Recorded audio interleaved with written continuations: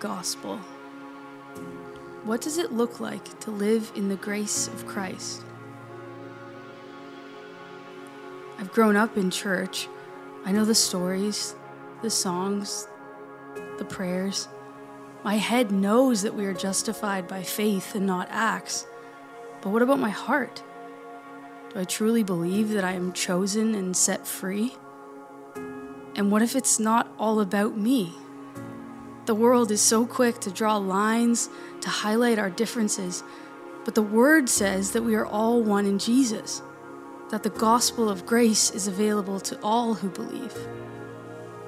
I don't want to be ruled by my excuses. God, help me see. Remind me that I walk by the Spirit, even when I'm tired and even when I'm stretched. Day by day, help me become more like Christ. Thank you for your Spirit, and thank you for your Word. Teach me how to live here and now.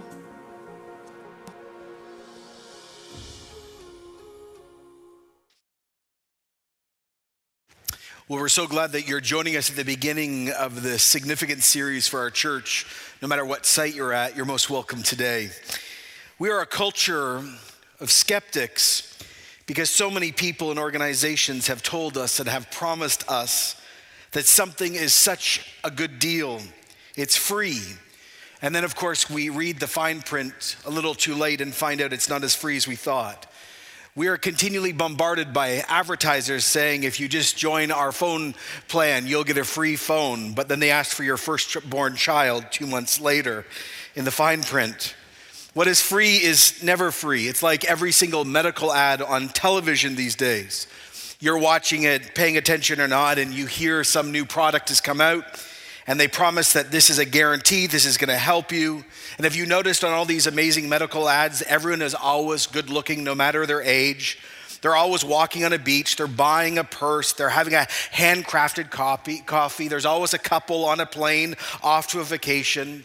The images that are being portrayed to us is, this is the life you've always wanted, and everything's happy and okay, and everyone's smiling. But at the same time, the amazing life you and I have always wanted is being portrayed on a medical ad. Suddenly the voice says, well, everyone is still smiling. While you're taking this product, you will experience depression, weight gain, and also weight loss all at once. You will lose your hair, you might lose your sight, you will die. This is a great product. So again and again, the phrases in our culture that we throw around, it's too good to be true, nothing is ever free, don't believe what you hear, it's never free, are embedded in the DNA of our worldview.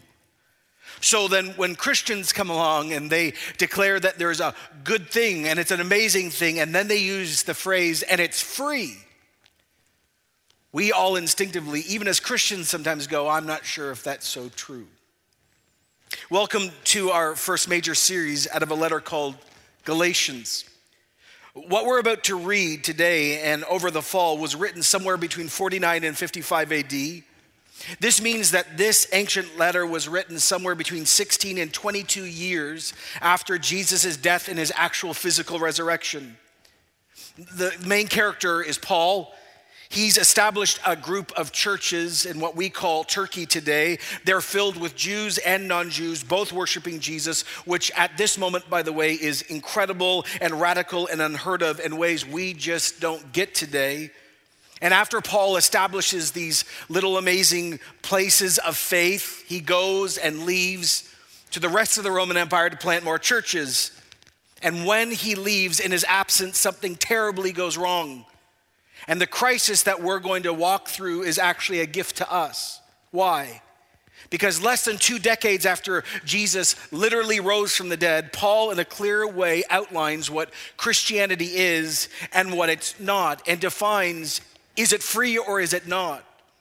So if you're a seeker, by the way, or a skeptic, or you're spiritual, or you're trying to understand the Christian faith, or you're trying to come back, this series is for you. Because you're gonna fully understand by the end of this what this truly is. And by the way, many of us are Christians in our gatherings. This little letter is so amazing. It's foundational to all that we believe. But the promises in the letter and the freedom that's outlined and the unity that is given is helpful and encouraging as we're trying to live out our Christian life in a busy, global, pluralistic world. So this is how it begins. Galatians 1:1.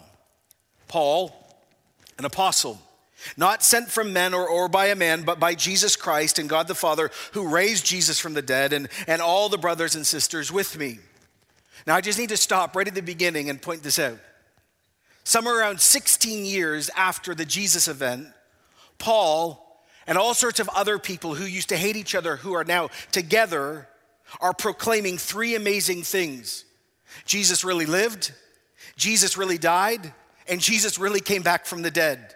Oh, and why does that matter? Well, it's the foundation of our whole faith. But more than that, it helps to build the case for the real historical resurrection. Now, years ago, you might have not been around, I preached a series called Smoke and Mirrors. Can an honest intellectual person really believe that Jesus physically rose from the dead? And we walked through all the historical evidence. And if you weren't here, please go back and listen to that podcast. It will help you in your journey. But this, again, is so significant. This brings intellectual credibility to our faith. I love what Tim Keller said in one of his books. He said, for a highly altered, fictionalized account of an event to take a firm hold of the public imagination, it would be necessary that the eyewitnesses and their children and their grandchildren would all be long dead. They must be off the scene so they cannot contradict or debunk the embellishments or the falsehood of the story. But the Gospels were written far too soon for that to occur. And not only that, it's the same here. Galatians, this is being written 16 years after, and Paul is saying all those people are still around. And by the way, Jesus really did rise from the dead. I'm telling you, you can even go ask the eyewitnesses, they're around. But there's more. There's not just a bold proclamation that one man who died actually came back from the dead. There's something else going on. Let me read the verse again. Paul, an apostle, not sent from men or by a man, but by Jesus Christ and God the Father. Okay, so we've got to ask ourselves a question. Why does Paul, one verse in, one line in, seem so defensive? Like he's defending his role. Why does he feel so protective, so reactionary? Well, that brings all of us to the heart of the crisis already. Paul leaves. And after he leaves, there's a group of false teachers that come along, and now Paul is off the scene. They say, actually, you can't really trust Paul, and actually, he's not an apostle, just so you know, and actually, the gospel, the good news, the thing he told you is true, isn't actually true. It's not complete. It's actually false, and Paul is an imposter. So Paul now needs to write back to the churches and say, actually, no, I'm not having a personal crisis. I'm not insecure. I'm not angry that someone disagrees with me. I actually need to remind you, I'm not a lone ranger. I'm not working alone. I'm here with many brothers and sisters, but actually, I am an apostle. So we're now sitting here in 2019 going, oh my goodness, what's an apostle and why does that matter? So everyone put your thinking cap on, because if we get this, we're going to get the whole book. Now, the original office, the role, the job description of an apostle was the original 12 that hung out with Jesus. And they were different. Well, they were different for a lot of reasons, but they were different in this way. They had the same authority as Old Testament prophets. They could write and they could speak scripture. And there was criteria to become what you called an apostle. They had been with Jesus since the beginning of his ministry. They had a personal call from Jesus himself. They were witnesses to Jesus' physical resurrection. And they end up, of course, writing the foundational teaching of the church. This is a limited group that Jesus has decided. You read about this in Acts 1:12. Then the apostles returned to Jerusalem. Those were present were Peter and John and James and Andrew and Philip and Thomas and Bartholomew and Matthew. And you got James, son of Alphaeus, Simon the Zealot, and Judas, son of James. And they all joined together consistently in prayer, along with the women and Mary, the mother of Jesus. Oh, and with Jesus' brothers, like Jude and James, as an example. So that's the apostles. And because of the strong association between the 12 tribes of Israel and the 12 apostles, when Judas takes his own life, they replace him. And there's a criteria for the replacement. You see it in Acts 1:21. Therefore, it's necessary to choose one of the men who's been with us the whole time the Lord Jesus was living among us, beginning from John's baptism to the time when Jesus was taken up for us. For one of these must become a witness with us of his, notice, his resurrection. So that's the criteria of a capital A apostle. You got 12 of them. And as you read the New Testament, then it gets more confusing. Because then you start continually reading the New Testament, and all these other people, men and women, Junius as an example, or Barnabas, are also called apostles, but they don't meet this criteria. You're like, oh my goodness, why is this so complicated? Because it's the spiritual gift of apostleship. So just so we're working this out, you've got the office, the job description of apostle, limited, and then you've got a spiritual gift called apostleship, which we talked about in our last series in spiritual gifts. Then Paul comes along. And this is a guy named Saul originally, and he's from Tarsus. Absolutely Jewish, but more than that, educated as a Roman citizen, grew up in a city called Tarsus, major cosmopolitan center, wrote and spoke multiple languages. He studied under a guy named Gamaliel, one of the greatest teachers in Judaism in his time and still considered today, one of the greatest intellects of Judaism. Saul was his personal understudy.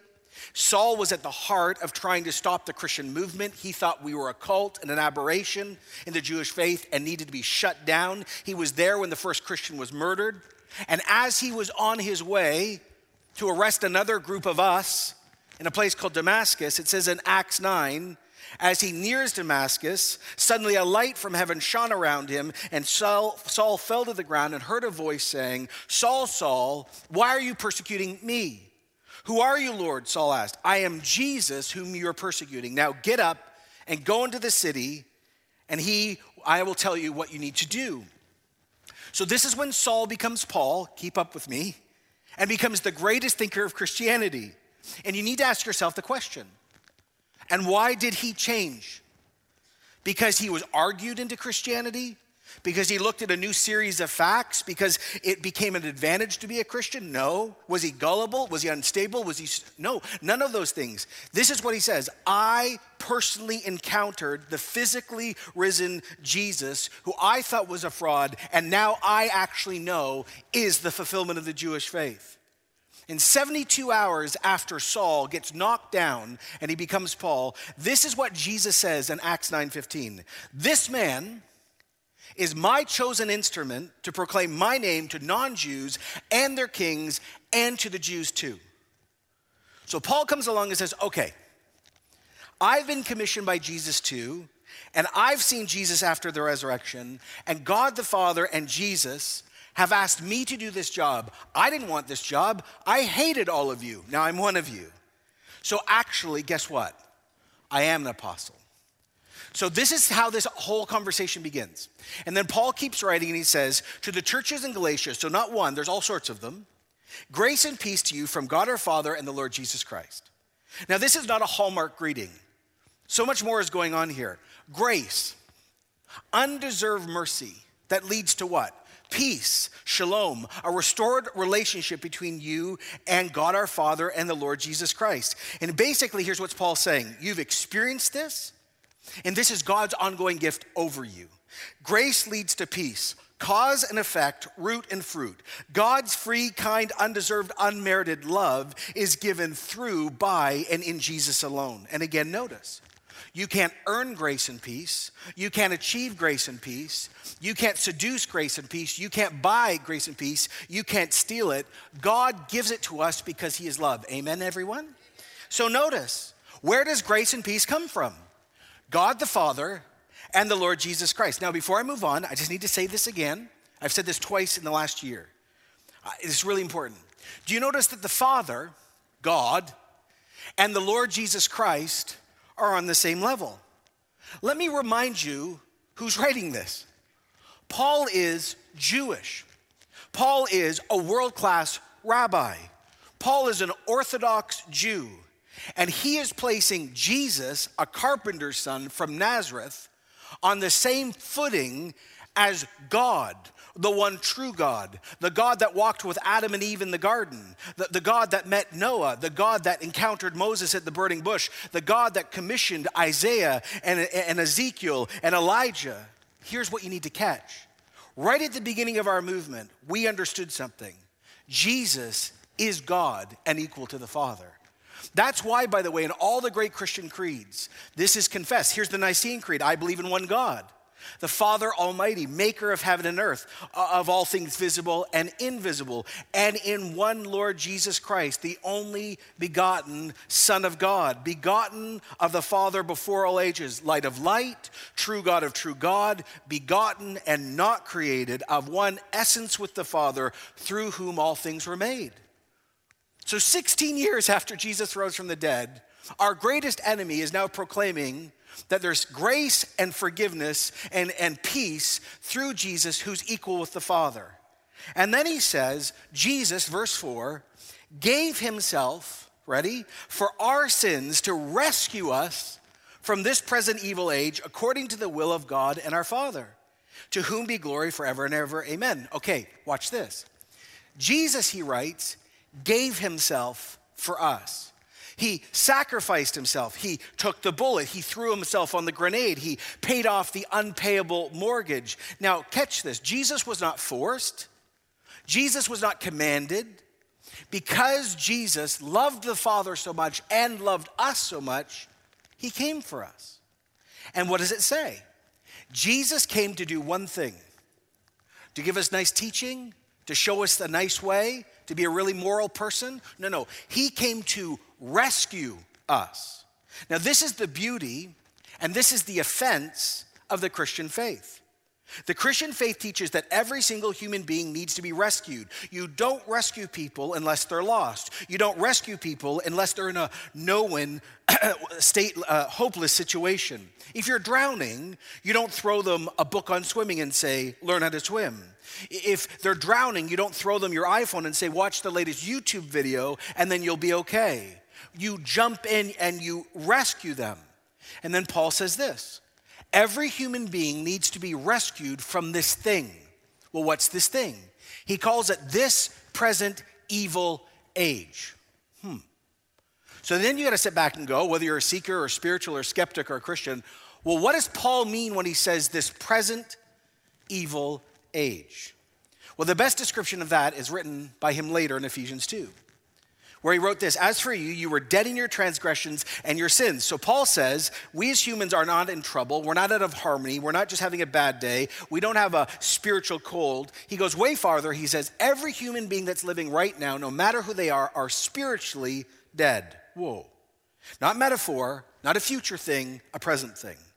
And he says, every single human being's life is marked by two things: transgression and sin. Every human being's missed the mark. Every single human being, religious or not, has fallen away from God. Sin is when our thoughts and our words and deeds violate God's heart, God's will, and God's law. And notice the word trespassing. We go to places we're not allowed to go according to God. As another wrote, sin is the act of choosing your own way and leaving God out of the picture. So as for you, you're dead in your transgressions and sins. Wow, that's a sort of downer. He says, I'm not done yet. In which you used to live when you followed the ways of this world. Oh, and the ruler of the kingdom of the air, the spirit who's now at work in those who are disobedient. So he says every human being is sinful, and every human being is involved in this thing called the world. Now, the world doesn't mean the globe. It means the current state of affairs that are anti-God. And let me describe to all of us today what that looks like, because it takes all sorts of forms. Their first form is secular. I don't need God. I'm just fine, thank you very much. Or there is no God.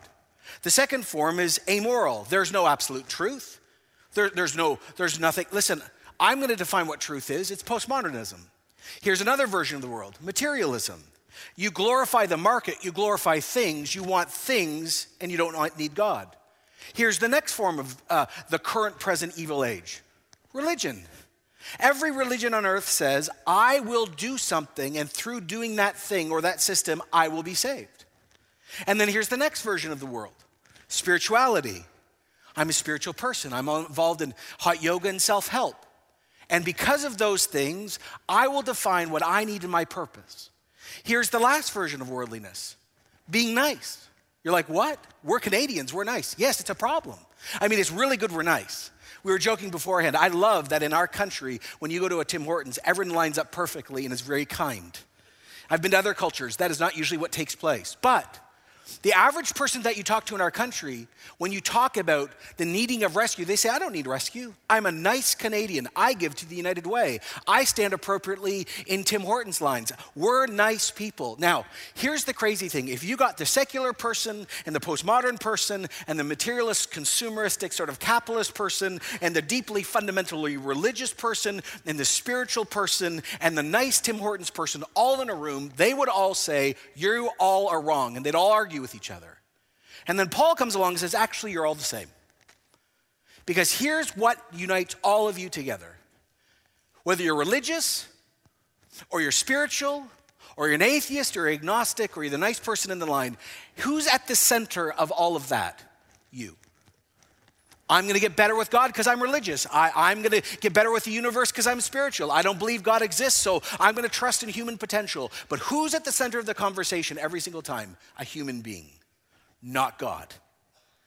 So Paul comes along and says, we've all sinned, and we've all transgressed, and we have invented multiple different ways of excluding him called worldliness. Oh, and if it's not bad enough, there's also this thing, this person named Satan. He's the god of this world. He's actually involved in all this stuff too. And then he says in another place, 2 Corinthians 4:4, the god of this age has blinded the minds of unbelievers, so they cannot see the light of the gospel that displays the glory of Christ, who's the image of God. That's this present evil age. And then here's the amazing moment. And then Paul reminds us, Jesus has rescued us and rescued those early Christians from the world and the flesh and the devil. Amen. All of that. He saved us from religion, and he saved us from false spirituality, and he saved us from agnosticism and atheism, and he saved us from Satan, and he saved us from death, and he saved us from sin. Now, maybe you haven't caught this, but in 5 verses, an intro, Paul outlined the whole Christian faith right there.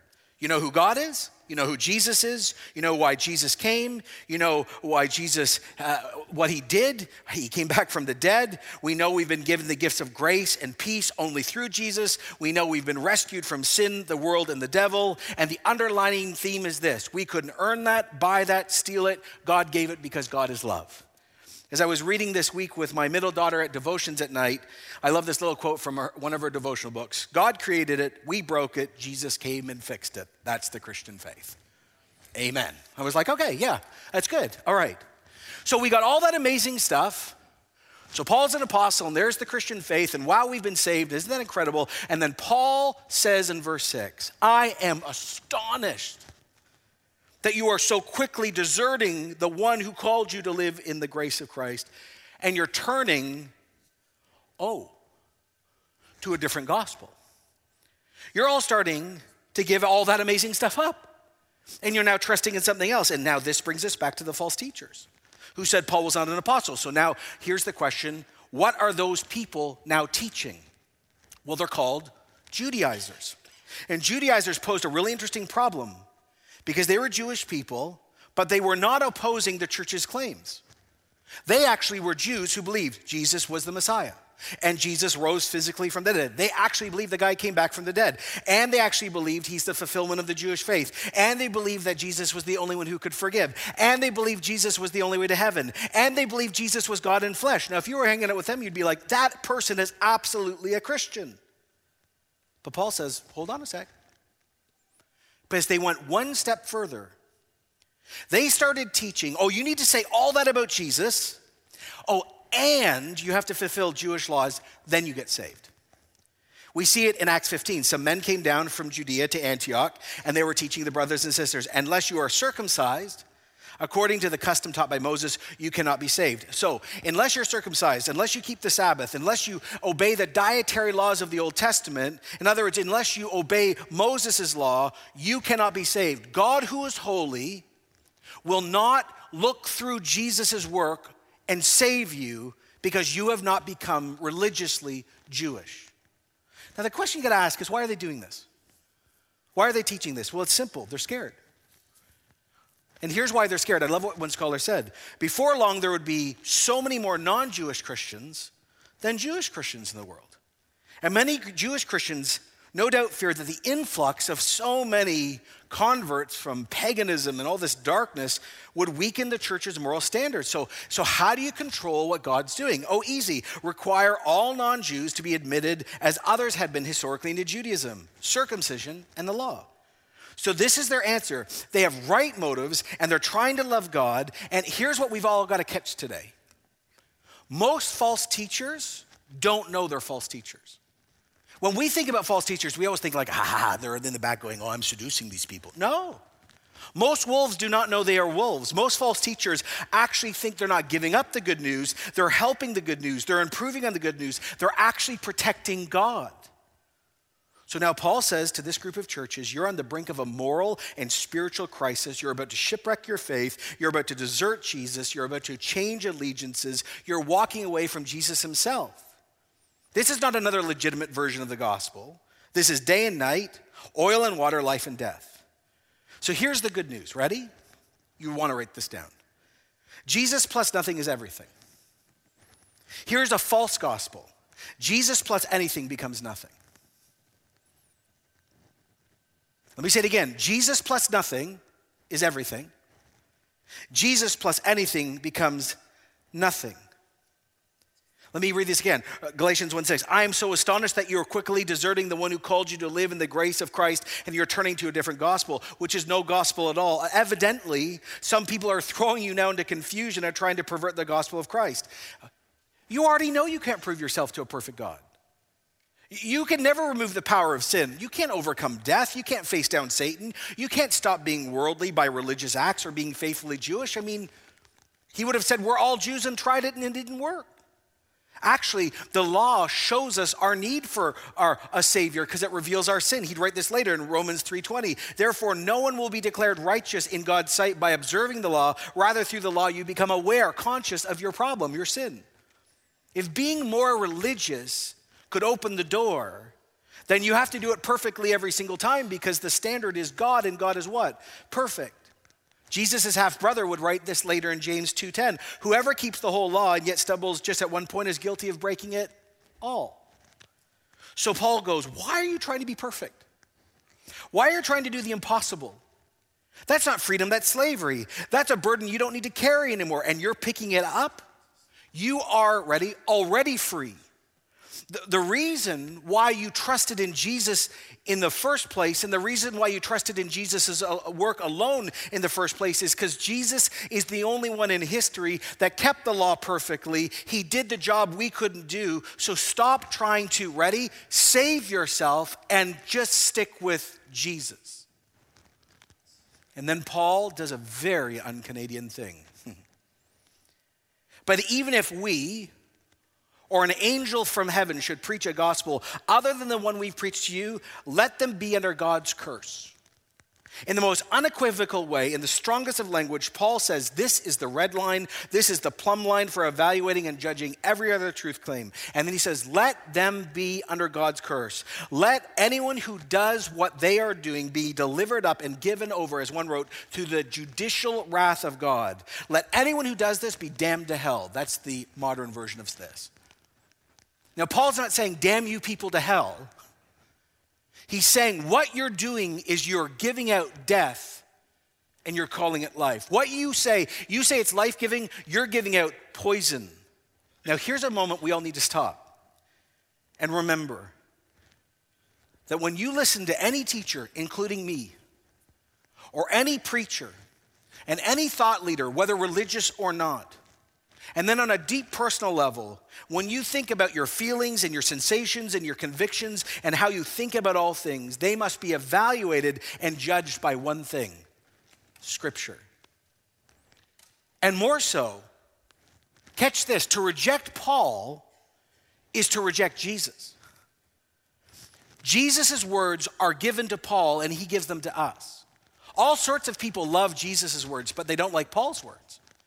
But Jesus commissioned Paul to write these books to give them to the church. So when Paul is writing in these cases, it is Jesus talking to us. So Paul says it again. As I've already said, now let me say it again. If anyone's preaching to you another gospel than what you've accepted, let them be under God's curse. Now, am I trying to win the approval of human beings or God? Am I trying to please people? If I was still trying to please people, I would not be a slave to Jesus. People pleasing. See, it's going to cost us to follow Jesus. People pleasers yield to pressure. It's always a temptation for us to love your reputation more than it is Jesus. It's always a temptation to love your family more than Jesus, or your neighbor more than Jesus, or your coworker more than Jesus.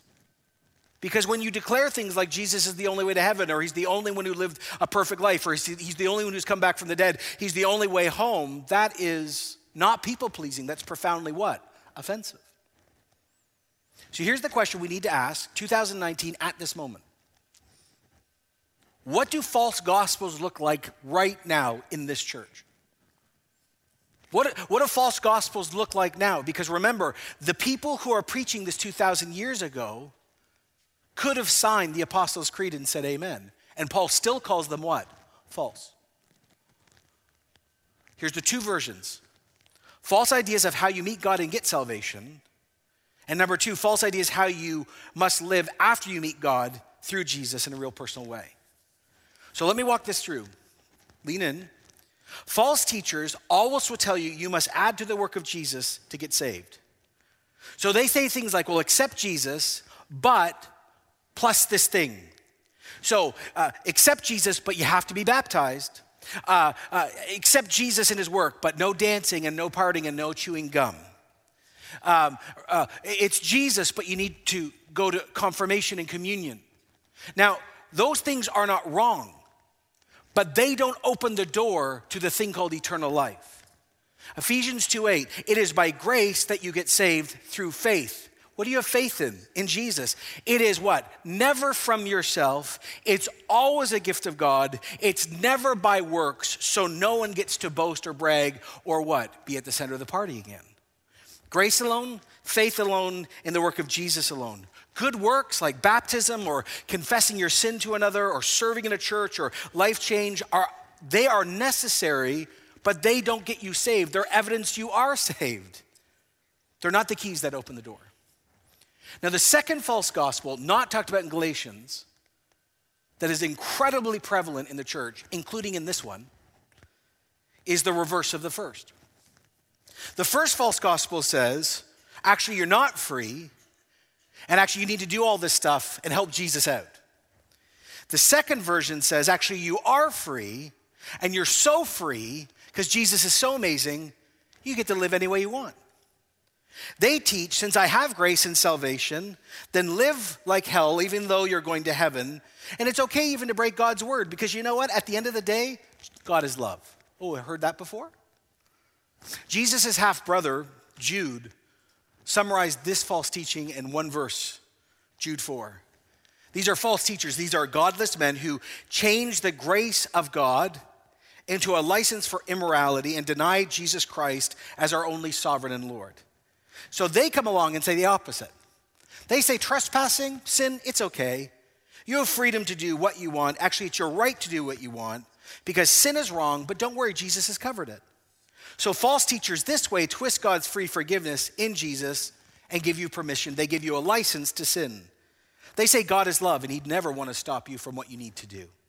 You have God's forgiveness and there's no more penalty. And this is how they deny the sovereignty and the lordship of Jesus by saying immorality is okay. Now, immorality can mean greed or idolatry. In this case, in Jude, it's sexual. And this word immorality is the same one that Peter uses. And again, like this is a sexual conversation that Jude's having. And again, very quickly, if you read the Bible from beginning to end, there is a unified biblical worldview from sex. Sex is given from God. God invented it. It's pleasurable. It's fun. It's for procreation. It's for love. It's amazing. But for Moses, for Jesus, for Paul, for Peter, for the author of Hebrews, the sexual starting point and end point is always Adam and Eve before sin entered the world. So the teachers come along and say, Jesus is great. And Jesus is the Son of God, and Jesus died for your sin, and Jesus took the bullet so you can live your life any way you want. Everything's covered, grace, grace, and more grace. And since God is love, he would never stop you from doing what you feel is okay or right. And by the way, though Jude is dealing with sexual sin here, that's just the example. You can throw any sin. Well, God really wants you to to be happy and you're not really happy in your marriage right now, so just divorce your spouse because God wants you to be happy and go marry that other person. God's just fine with that, even though the Bible says don't do that. Oh, no, listen, God wants you to be so happy in your life and get advanced in life. So you know what? I know the 10 Commandments say don't steal, but don't worry about it. Stealing a little is just fine to get ahead, and Jesus is going to cover it in the end anyway, so you're just fine. That is a false gospel. I love what Tim Keller did when he said this. Religion stresses holiness over grace. Irreligion stresses freedom over holiness. Christianity is freedom through grace that leads to holiness. When does false gospels show up in our lives? I love what one guy named Scott McKnight once wrote. He says, being seduced to a false gospel doesn't happen like that. It happens over time. In the brokenness of life, it's a slow, quiet process in the background. It happens when you have a genuine personal crisis. It happens when life is actually pretty crappy and hard. It happens when you experience a tragedy and you don't know what to do. False gospels always show up around loss and pain. It happens when the culture switches so strongly, or your own story or experience clashes with what the scriptures say. So when the culture is going this way and the Bible is going this way, and when your own experiences or feelings or story is going this way and the Bible is going this way, the temptation is to look for a more accommodating option to have both. It also happens to people that are angry and fearful and are scared of the complexity of the world, and so you put up more boundaries than God says you're allowed to control. If you're a seeker here today, or skeptical, maybe you grew up in church and you're trying to come back, I just want to say this. In the midst of this very difficult conversation, you just heard the good news. Again, by the way, this church is great with doubt. We are fine with questions. We believe in having a robust faith that is both intellectually grounded and experientially grounded. If you're not really sure if Jesus rose from the dead, that's the conversation you need to have. Forget the debate, does God exist or not? Did Jesus live, and did Jesus die, and did Jesus come back from the dead? Because if he did, all this matters. Like I said, go back and listen to that series, Smoke and Mirrors. Hang out with us at Alpha. This is the very conversation I was having with my Alpha group on Wednesday night. But I also want you to hear the good news in this moment. This could be, in this very moment, a day of encounter for you, a day of salvation. This actually could be the moment you actually say yes to Jesus and his good news. You say, well, how would I say yes to him? It's very simple. In your own heart or out loud, you say, Jesus, I'm not going to trust in me anymore, or my power or my actions. You know where you were. Maybe you're the spiritual person or the atheistic person or the deeply religious person. You say, I'm not going to trust in me. And then here's the admission. I need you to rescue me. I need you to overcome Satan. I need you to overcome death. I need you to forgive me. Be Savior and Lord. Like, just make me new. When a person humbles themselves before God our Father and the Lord Jesus Christ and says to Jesus, I need rescue. This is what I trusted in. I'm no longer trusting in that, and I'm trusting in you. That is when Jesus shows up and changes people. And if that is you, listen, I'm just a guy, I'm 44 years old. I'm here today, gone tomorrow. My boss matters, not me. If God is speaking to you at this moment, then do not ignore his voice. Today is the day of salvation. Just say yes and turn. Now there's another group, and this is rarely talked about in church. What if you're listening to me today and you're like, oh my goodness, I have taught a false gospel, or I believe a false gospel, and I still listen to Bethel and Hillsong and go to Connect Group. What do I do? Here's the good news in the scriptures. Peter denied Jesus 3 times, and Jesus still kept him. So here's what you need to do. If you are a person that has believed a false gospel, Jesus plus, or I can live life any way I want because of Jesus, or you have taught this, here's all you need to do. You need to go before Jesus and say, I have believed or taught a false gospel. And then you need to say, forgive me and help me now to move forward in ready grace and peace. But don't run from this moment. Because remember, and we've got to catch this, the original false teachers believed all the right things, but did an addition or a subtraction that made them false. So if Jesus is convicting you, it's not anger, it's come home. And then if you've done that, you need to go back to some others and say, you know what I taught you about Jesus actually was sort of off. And can I just tell you what I've learned? Here's the last thing. I love what Paul does by ending by saying, am I involved in people pleasing or not? People pleasing cannot have more power than the gospel of Jesus Christ. We've talked about this a lot in this church. It's getting harder, more difficult to be a genuine follower of Jesus in Canada and the West right now. Well, I mean, we're not really suffering like our brothers and sisters, but it's getting more difficult, right? Modernism, postmodernism, post-social, no truth, all the religions of the world. Now, we are called never to be rude as Christians, never. We're never to be prideful. We're never to be abusive. We're never supposed to be the crap disturber in the room. We're not supposed to be intentionally offensive. But I love what Paul says, and it's a very good word, to use old language, in season for us. This is a call to be unapologetic about the good news of Jesus.